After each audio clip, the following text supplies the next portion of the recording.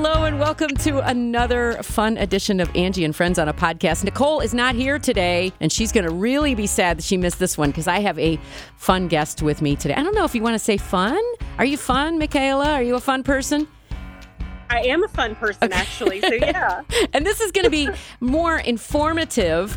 Micaella Clay is my guest today, and here's what's going to be crazy is that I only heard about you through a friend and said, you gotta hear this lady's story.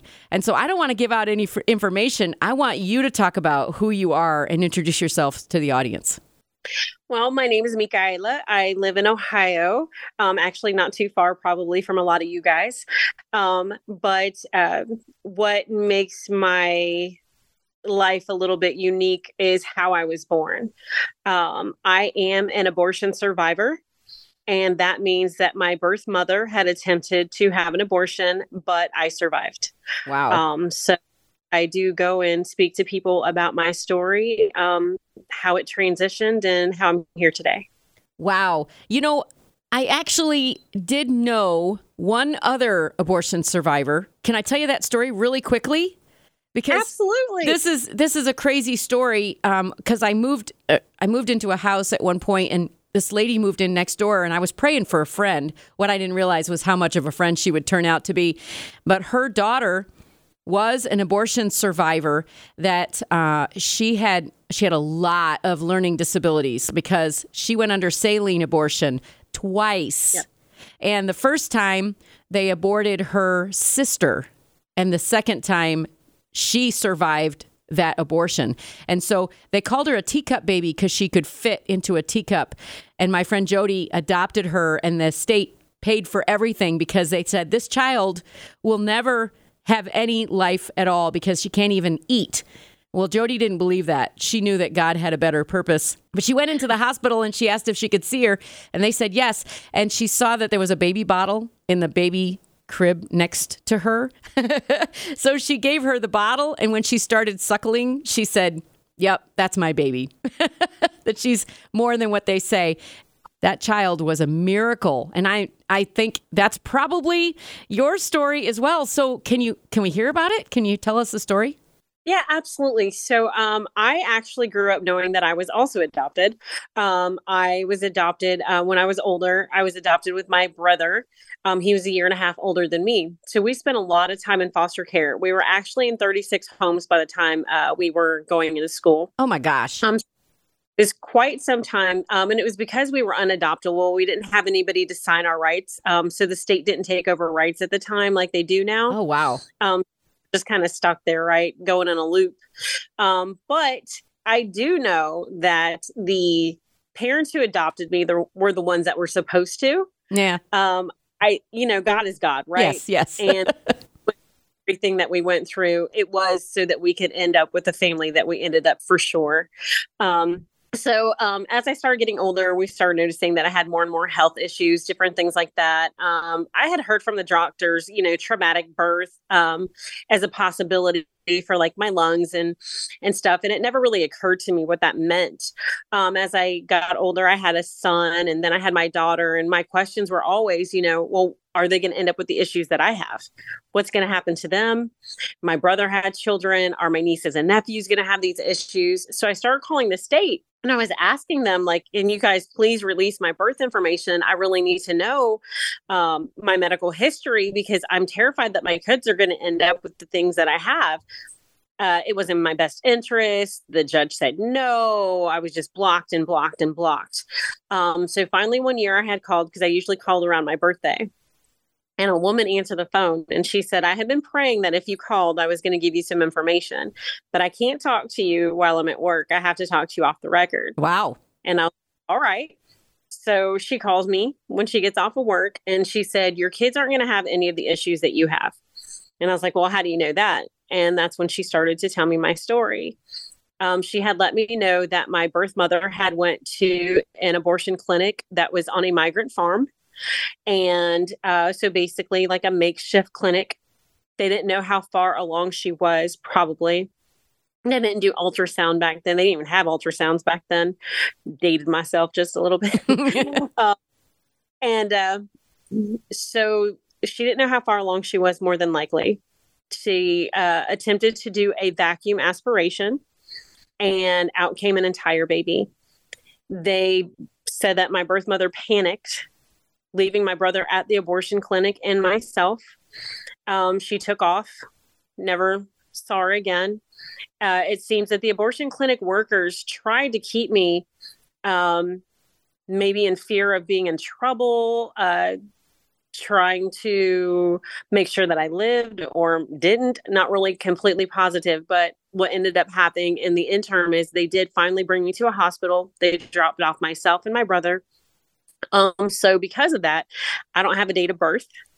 I don't know when I was born, any identifying information or where I was born. They were able to obtain from them that they had crossed state lines. So they were not from the state that they dropped me off at. And because my lungs were so severely underdeveloped, and I was not put into the proper care, they never developed fully. Wow. So kind of that outer layer of my lungs, but they estimated that I was born at the end of the second trimester, early third trimester. So even back then, that was pretty amazing for them. But just based on my development, that's where they kind of thought that I was at. So you flash forward about 4 or 5 years after I was born, and it seems that my birth mother did go to the state asking whatever happened to my brother. And she was trying to get some information, was he adopted, whatever happened with him. I had left him years ago, and they were able to decipher that it was my brother. They were able to get her to sign over her rights for him, and she left his birth certificate, so he was able to get his information. When they started asking her about me, she didn't know I had survived. Wow. She had no idea that she had a daughter. And I believe in a situation where they could have shown her a little bit of grace and a little bit of dignity, a little bit of love. They didn't do so. They probably started questioning her, maybe in a negative way. And she did sign for me to be adopted, but then she went to the bathroom, excused herself to go to the bathroom, and never came back. Oh. So they could have gotten my date of birth. They could have gotten my information. They could have gotten a lot of other things from her. But I do believe that they didn't show her probably the grace that she needed at that moment, that we would all need in a hard moment. And she never came back. So that is how I was born. That is my story. And you never found her information or anything like that? They wouldn't release that? So when my parents who adopted me received what they called our medical information, which was really nothing, they accidentally gave them my brother's birth certificate. So we've always had her name. We've always had my dad's name. However, my birth father's name was one of those that's kind of like John Smith. And so it was like every name that is out there. There's probably 20,000 of them. So he would have been harder to find. Throughout the years, we had searched for my birth mother again and again and again. But, God's timing, right? Yes. So a couple of years ago, in 2020, I started searching again. And it was November of 2020. And I came across a obituary that I believed to be my grandfather's, but I noticed that she had changed her last name. So I hopped on Facebook. I started searching that first name and last name, and I found her within like 2 minutes. Wow. So I started messaging, and I'm not a particularly patient human being. So I started kind of looking to other people that were on her Facebook page, and I messaged a young woman that was on there, and I was like, hey, I'm looking for so-and-so. Can you give me information? And they were like, well, why are you looking for her? And I was like, this is going to sound crazy to you, and I'm probably giving you too much info, but I don't care. I think she's my birth mother. And I could tell that there was like a pretty big pause and some probably wondering. And I was like, look, this is all the information I have. And I just laid out the whole entire story. And I was like, if she never wants to talk to me, that's okay. I just want my medical history. I just want to know, when I was born, and I have all these questions. And she's like, well, she's not going to be able to talk to you. And I was like, well, if she doesn't want to talk to me, that's fine. If she just writes me a letter, she just gives you the information, that's great. And she's like, no, she passed away in March. Oh, so I missed her by 5 months. She had just passed away. Wow. But my silver lining was more of a gold lining. That was my sister. Wow. I was actually my sister. And I found out that I had 4 other siblings. I have 2 sisters and 2 brothers. We have done the DNA test and the whole 9. So they were pretty shocked. They had no idea that my brother and I were out there. They were actually told that we had passed away in a car accident years ago with my father. So they were, and still probably are, in a state of, I can't believe this has happened.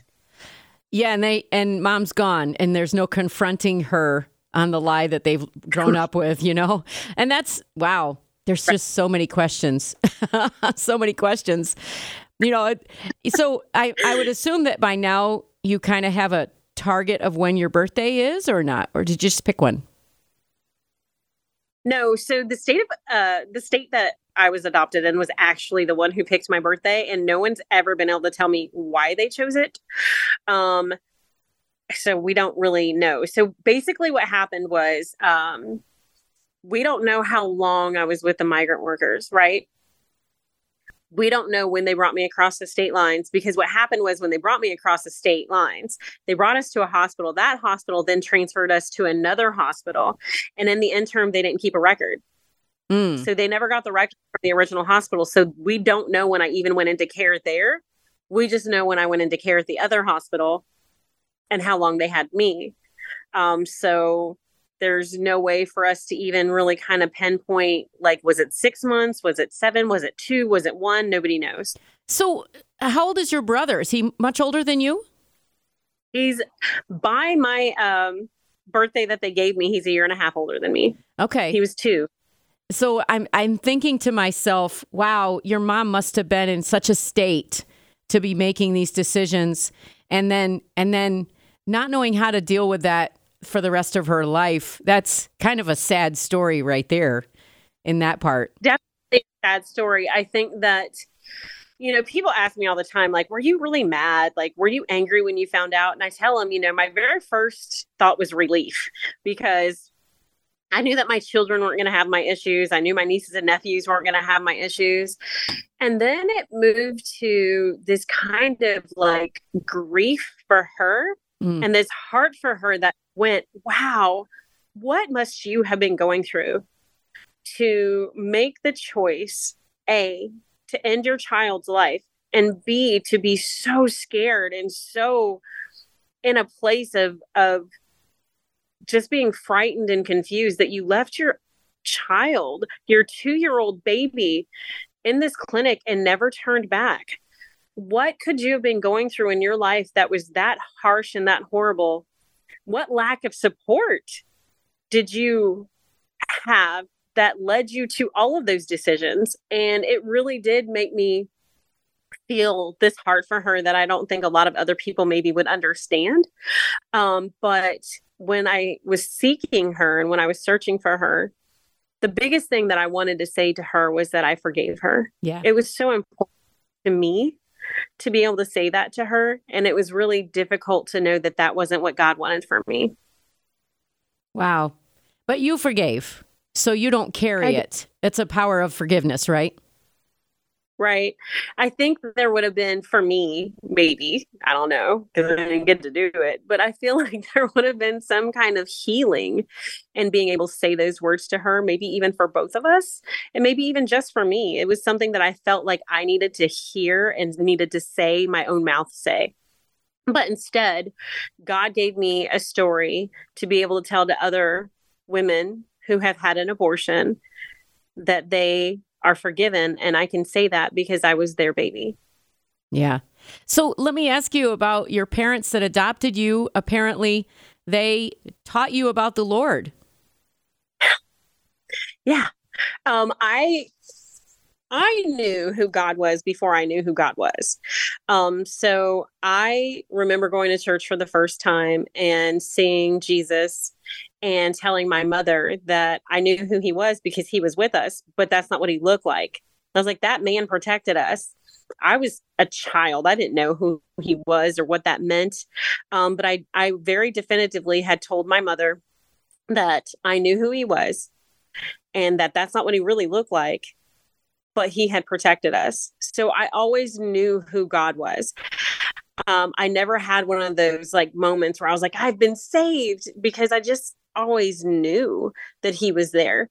But I was raised Catholic. My mom and dad did an amazing job keeping us in church, and I was in the youth ministry, and I still do Stations of the Cross every year at our church. And, God was always important to me, always will be important to me, because I know that without him, I wouldn't be here.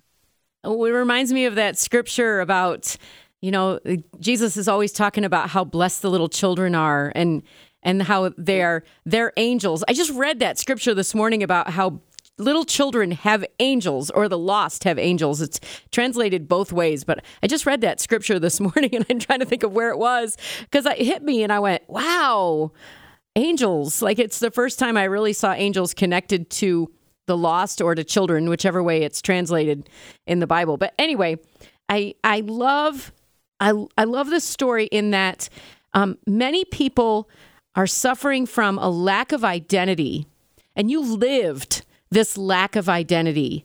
And at some point, you had to learn your identity in God, as we all strive to. But we all have like parents and, that kind of thing.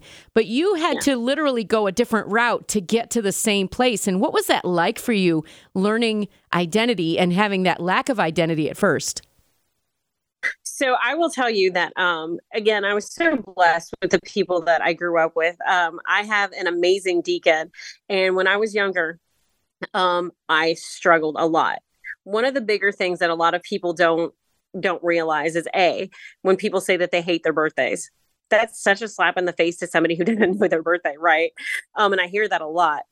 And then B, sitting in a room with families who all look alike, talk alike, laugh alike, and they just have these traits that are so remarkably them. And I didn't have those things. And it used to really depress me to be in a position where I would sit in these rooms and I would see these people and I'd go, man, like, I don't know what that's like to have that kind of connection. Cause like even my brother, though we were raised together, we really don't look that much alike. He looks very Mexican compared to me. He's a lot darker. And for some reason I got the white girl skin with the freckles. So the deacon had sat me down and said, you don't have to look any further than who God is to know who your father is, because your father is royalty. That makes you a princess, and you are the daughter of a king, but you have to start acting like the daughter of a king. Don't let everybody else in this world drag you down to their level when you know who your father is. And that moment in my life changed it in a way that I never thought was imaginable. I might have been 9 or 10 when he said this to me, but I remember walking out the door thinking, he's right. Like, check me out. I'm a princess. Like, I might take it too far sometimes. My friends will tell you. But I do love the fact that I know that my father is a king, and that I didn't have to look any further than who he is to see that identity out there and to see a reflection of who I am. Yeah. And like I said, it takes us a long time to get to that place. It is a powerful thing when you know your identity in God. As you just said, it's just so incredible that you had somebody to speak that truth into your life at such a young age.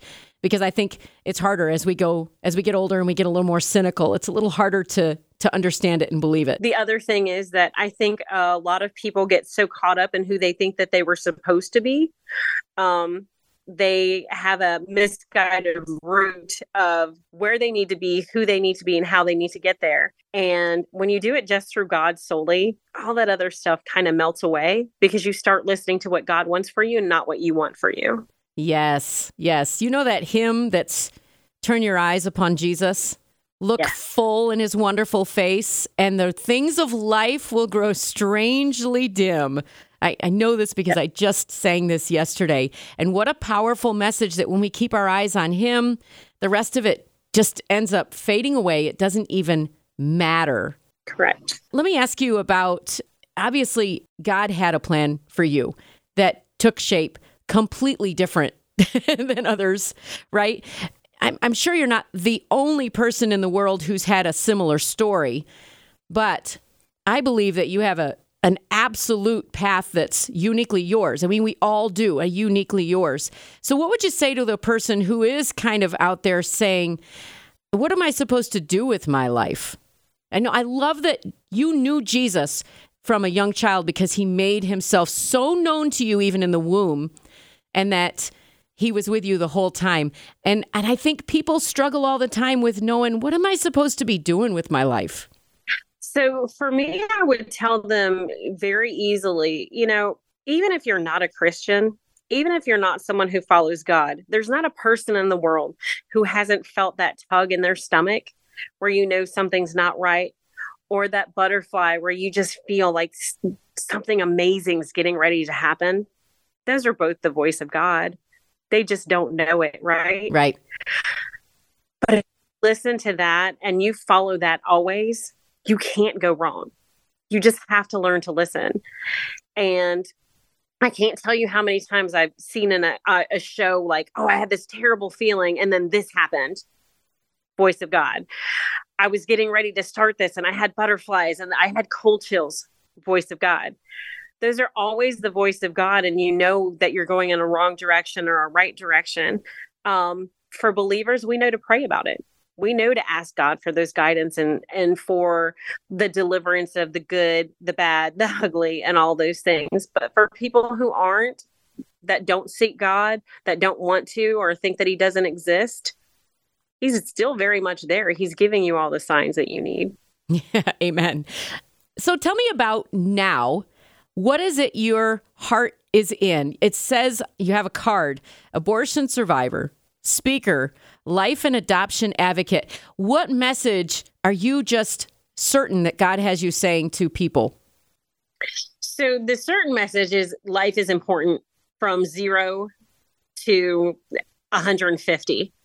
It doesn't matter. Your life is important. So I want everybody to know that protecting life should be just as important.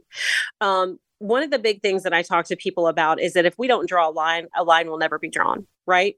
So if you say to me that the line is at conception, all right, I'm there with you. But then we move that line, right? We moved it to the heartbeat.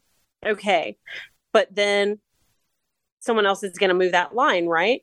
Right now, Planned Parenthood is trying to put an initiative on the ballot to move the line to 9 months, right? So that means me, full term, partial term, 9 months, a baby that could look like your grandchildren, your nieces, your nephews, your cousins can be aborted. Someone that can survive outside the womb without medical help can be aborted. And that's where you sit here and go, okay, so now the line is 9 months. If you look further north into Canada, they actually have euthanasia. A lot of people don't realize that. And in that, they are now saying that you can euthanize up to 1 week if your child has any type of medical rarities, genetic chromosomal diseases and disorders. So they've moved it to 1 week after birth, which means we could easily move it to 1 week after birth, which also means, okay, I just found out that my child at 2 years old is autistic. I should be able to euthanize, right? If we keep moving the line, a line will never be drawn. If we don't sanctify life at conception, in the womb, there will never be a line. That is not the way that God intended things. Who are you to say that somebody's life has no value or no importance? You aren't somebody who can say that. So the biggest thing that I really stress to everybody that I talk to is that we need to start drawing a line. We need to start paying attention to these laws that they're putting on the books, what they're asking us to do, and what it truly, truly means. This law that they're getting ready to come up with actually strips you of parental rights, and people have no idea that that's what it is. So basically, what could happen is a man who is raping your daughter, statutory rape, or a pedophile, can come pick your child up from school, take them to abortion clinic, have the abortion performed, return them back to school, and you do not have to be notified. Oh my gosh. That's what they are going for. And for anybody who thinks that I'm not correct, read it. I want you to, please, I'm begging you to read it. That is exactly what can happen. I can't even fathom that, because I have seen the ultrasounds of my own children. And I saw the ultrasound of my daughter when she was 10 weeks old, and she just looked like a little bug, but she had a face and she had a little arms, it wasn't fully developed. She was a bug, but it was 10 weeks. There was a heartbeat, and now she is ready to have her first child. And it just blows my mind that people can't look at that and see life is there, and how it's so messed up that abortion is okay, but if you have a woman killed while she's pregnant, then they charge them for 2 murders. What a double standard. I've had to. It's a double-edged sword, because you can't sit here and tell me that life doesn't exist and that life isn't life, but then this man is being charged for 2 murders. Which one is it? Where are you going to choose? And again, it's not a choice that you should be making, because life is still life. Yeah. I'm 1,000% though on the side of saying that if we are going to stop abortion, which is obviously what we want to do, we do need to have the resources out there, like Sycamore House in Urbana, like the Pregnancy Resource Center in Springfield, like all these other places, Hope Beyond Abortion in Tennessee. We need these places, because they are the ones that are still supporting those pregnant mothers. When they say, we don't want you to have abortion, they put their money where their mouth is. They will stand there and they will help support. And we need more organizations, or we need to fund those organizations to keep that going. And that's the key, is when the law changed the last time, one of the pastors said, what are we going to do? Because now we need to come up with a plan to help support these mothers. And we can't throw them back to the state, because then they get all this other warped stuff. We need to show them a way of support and be able to continue to minister to them in the same right. Yeah, it's incredible. And then the next thing that needs to change is our adoption laws. Okay, because look, there's so many families out there that are willing to adopt. There's so many children out there in foster care that need to be adopted. Even if you just skip past my story, because a lot of people try and use my story against me and say, well, you were in 36 homes. We were a really special case. That's not something that's really very often heard of. But the other thing that I can say, and the caveat to my story, is that you can choose parents nowadays. You can choose where your baby goes. You can choose a life for them that they could have not had back in the 70s and 80s. And I know this because I myself put my own child up for adoption. I put my daughter up for adoption, and I chose to put her in a family that I knew was going to be loving and supportive and there for her. And her and I have a relationship. She came back into my life when she was 15 years old. And I would make the same choice all over again if I thought that it would put her in a place that was going to be where she needed to be at that time. I was in a marriage that was not right, and it wasn't the place for her. Wow. That's a tough decision. Yeah. And gosh, it's just, there's so much.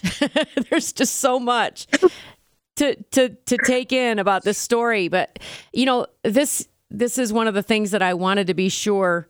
This is why I wanted to talk, because my whole focus is helping my friends to meet people like you who are actually doing something in this world to make a change. And so often we're scared to do something because we don't know what to do. And is there a way to do that? Can you give any advice? Like, how can we help? So the first thing that you can do is pick a cause. Like, honestly, there's got to be something that's tugging at your heart, whether it's life, whether it's the sex trade and what's happening to our children, adoption, foster care. And then just go and start donating your time. If you can't donate your time, donate your money. If you can't donate your money, pray. The power of prayer is so absolutely amazing and spoken of so many times in the Bible. And people don't realize that it truly, truly is a gift to be able to get down on bended knee, face to the ground, and pray to God about the situations that are going on in this world. There's so much that somebody can do at home to just start the journey. You don't have to get up on a stage and speak. You don't have to get on radio shows and those types of things. You can literally sit in your room between you and God and say, God, save our children, save our world, save our country. Put your heart into the leaders of this nation. So there is a place where they can start. Yeah, absolutely. Amen. All right. Now, what about you? Can people have you come and speak to their missions organizations or even their Sanctity of Life Sundays? Yes, absolutely. They can find me on Facebook. I have a speakers page. It's Micaella Clay, spelled Micaella. Last name is Clay, and it does say abortion survivor. They can also find me at the Abortion Survivor Network page. So there are more of us. Tons of us. Over 600 abortion survivors are in the Abortion Survivor Network. We focus on healing. We focus on just getting through those next steps. There's a healing curriculum for an abortion survivor. We have resources for families of abortion survivors, of women who are planning on possibly getting an abortion. There's so much there that we try to help with. But we have a speakers page, and you can find me on that speakers page as well at abortionsurvivor.org. And I will be at the Ohio's Right to Life huge. I think this will be our second annual march. Speaking there in October. So we have a lot of things that are coming up down the pike. And I will also be featured on Abby Johnson's Unthinkable. So that will be all about what the abortion industry doesn't want us to know. Oh, wow. Oh, wow. That one's, yeah, it's probably going to be a very good one. Hey, Micaella, thank you so much for your time today. And what an incredible story. I just want to praise God because here you are making a difference in the world. And I just thank you so much for following what God has put you on the path to do. Thank you. Anything else you want to add? No, I think we've said everything that we really need to say. I honestly just want everybody to hear this story and feel blessed and to know that there is hope beyond abortion. There is hope beyond adoption, and there are resources out there to help people. So all you have to do is reach out. Yeah, that's true. And we have a lot of them at our disposal here at the station as well. So I hope people do that as well. Well, Micaella, thank you so much for your time. I've really enjoyed getting to know you. I'm so sorry that Nicole missed this. She would have loved this. No problem. All right. And can I pass your information on to other people? Absolutely. Yeah, that'd be great because we have a lot of people to pass it to. No problem. All right. Thank you again.